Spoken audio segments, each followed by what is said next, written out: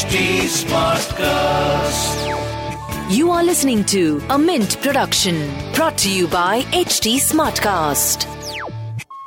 Now let's talk about which companies have stopped making diesel cars. Maruti Suzuki, the Volkswagen Group, which includes Skoda and Audi, Renault and Nissan, do not make diesel cars in India at all.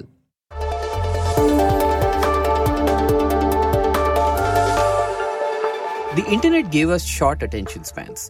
We preferred to like and share content instead of reading and sometimes even watching it. At Mint, we decided to come up with the Mint Primer, which breaks down the big news of today into short, quick, consumable questions and answers.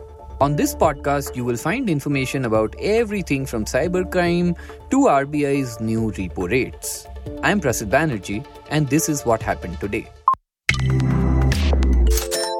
Today's primer is written by Sumant Banerji. From being one of the largest markets for diesel vehicles barely a decade ago, India's share of diesel cars has slid to less than 20% and may shrink further when stricter emission norms kick in. In this episode, we chart out the trend of the decline in diesel car sales and the reasons that led to it. So, how have diesel car sales fallen? From a high of 54% in 2012, the share of diesel in passenger vehicles has fallen to less than 20% in the first half of 2022. Barring one segment, the decline is homogeneous across categories. In cars that are smaller than 4 meters, it accounts for only 1% in hatchbacks and sedans, and it's 25% in vans and utility vehicles, and 16% in compact SUVs. In sedans overall, the share has dropped to less than 10%. Even in larger 7-seater utility vehicles, diesel has lost out to petrol and CNG thanks to largely Maruti discontinuing the diesel Ertiga.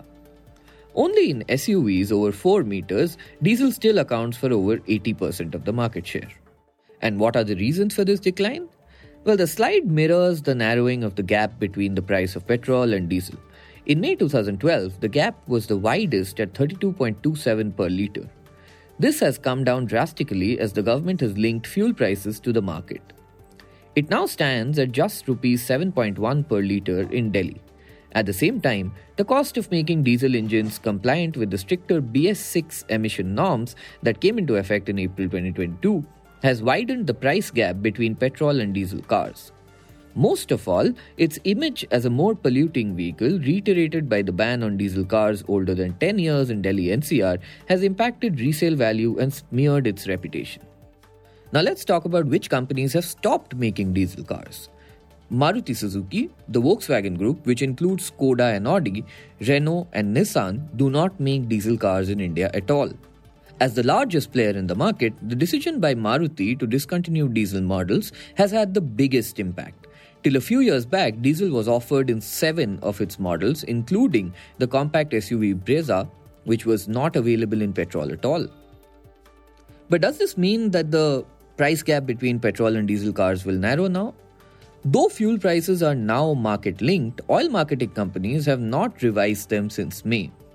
Oil Minister Hardeep Singh Puri said recently that while there are no losses in petrol, firms are losing 3 to 4 rupees a litre on diesel and that the government would need to back them financially. This rules out potential cuts in diesel price, but a rise may be possible.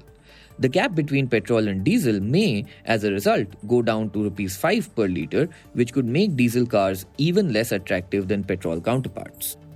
So what then is the future for diesel cars? While diesel will remain the mainstay for freight haulage, its prospects in passenger vehicles are bleak.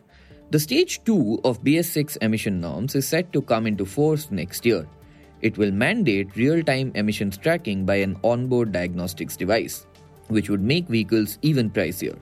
Small diesel engines will need significant upgrades to meet the norms, and most manufacturers could just discontinue them instead.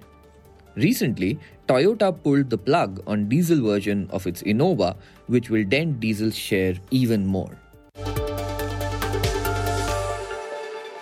And that was a quick glimpse at today's front page. We'll see you again tomorrow. This was a Mint production brought to you by HT Smartcast. HT Smartcast.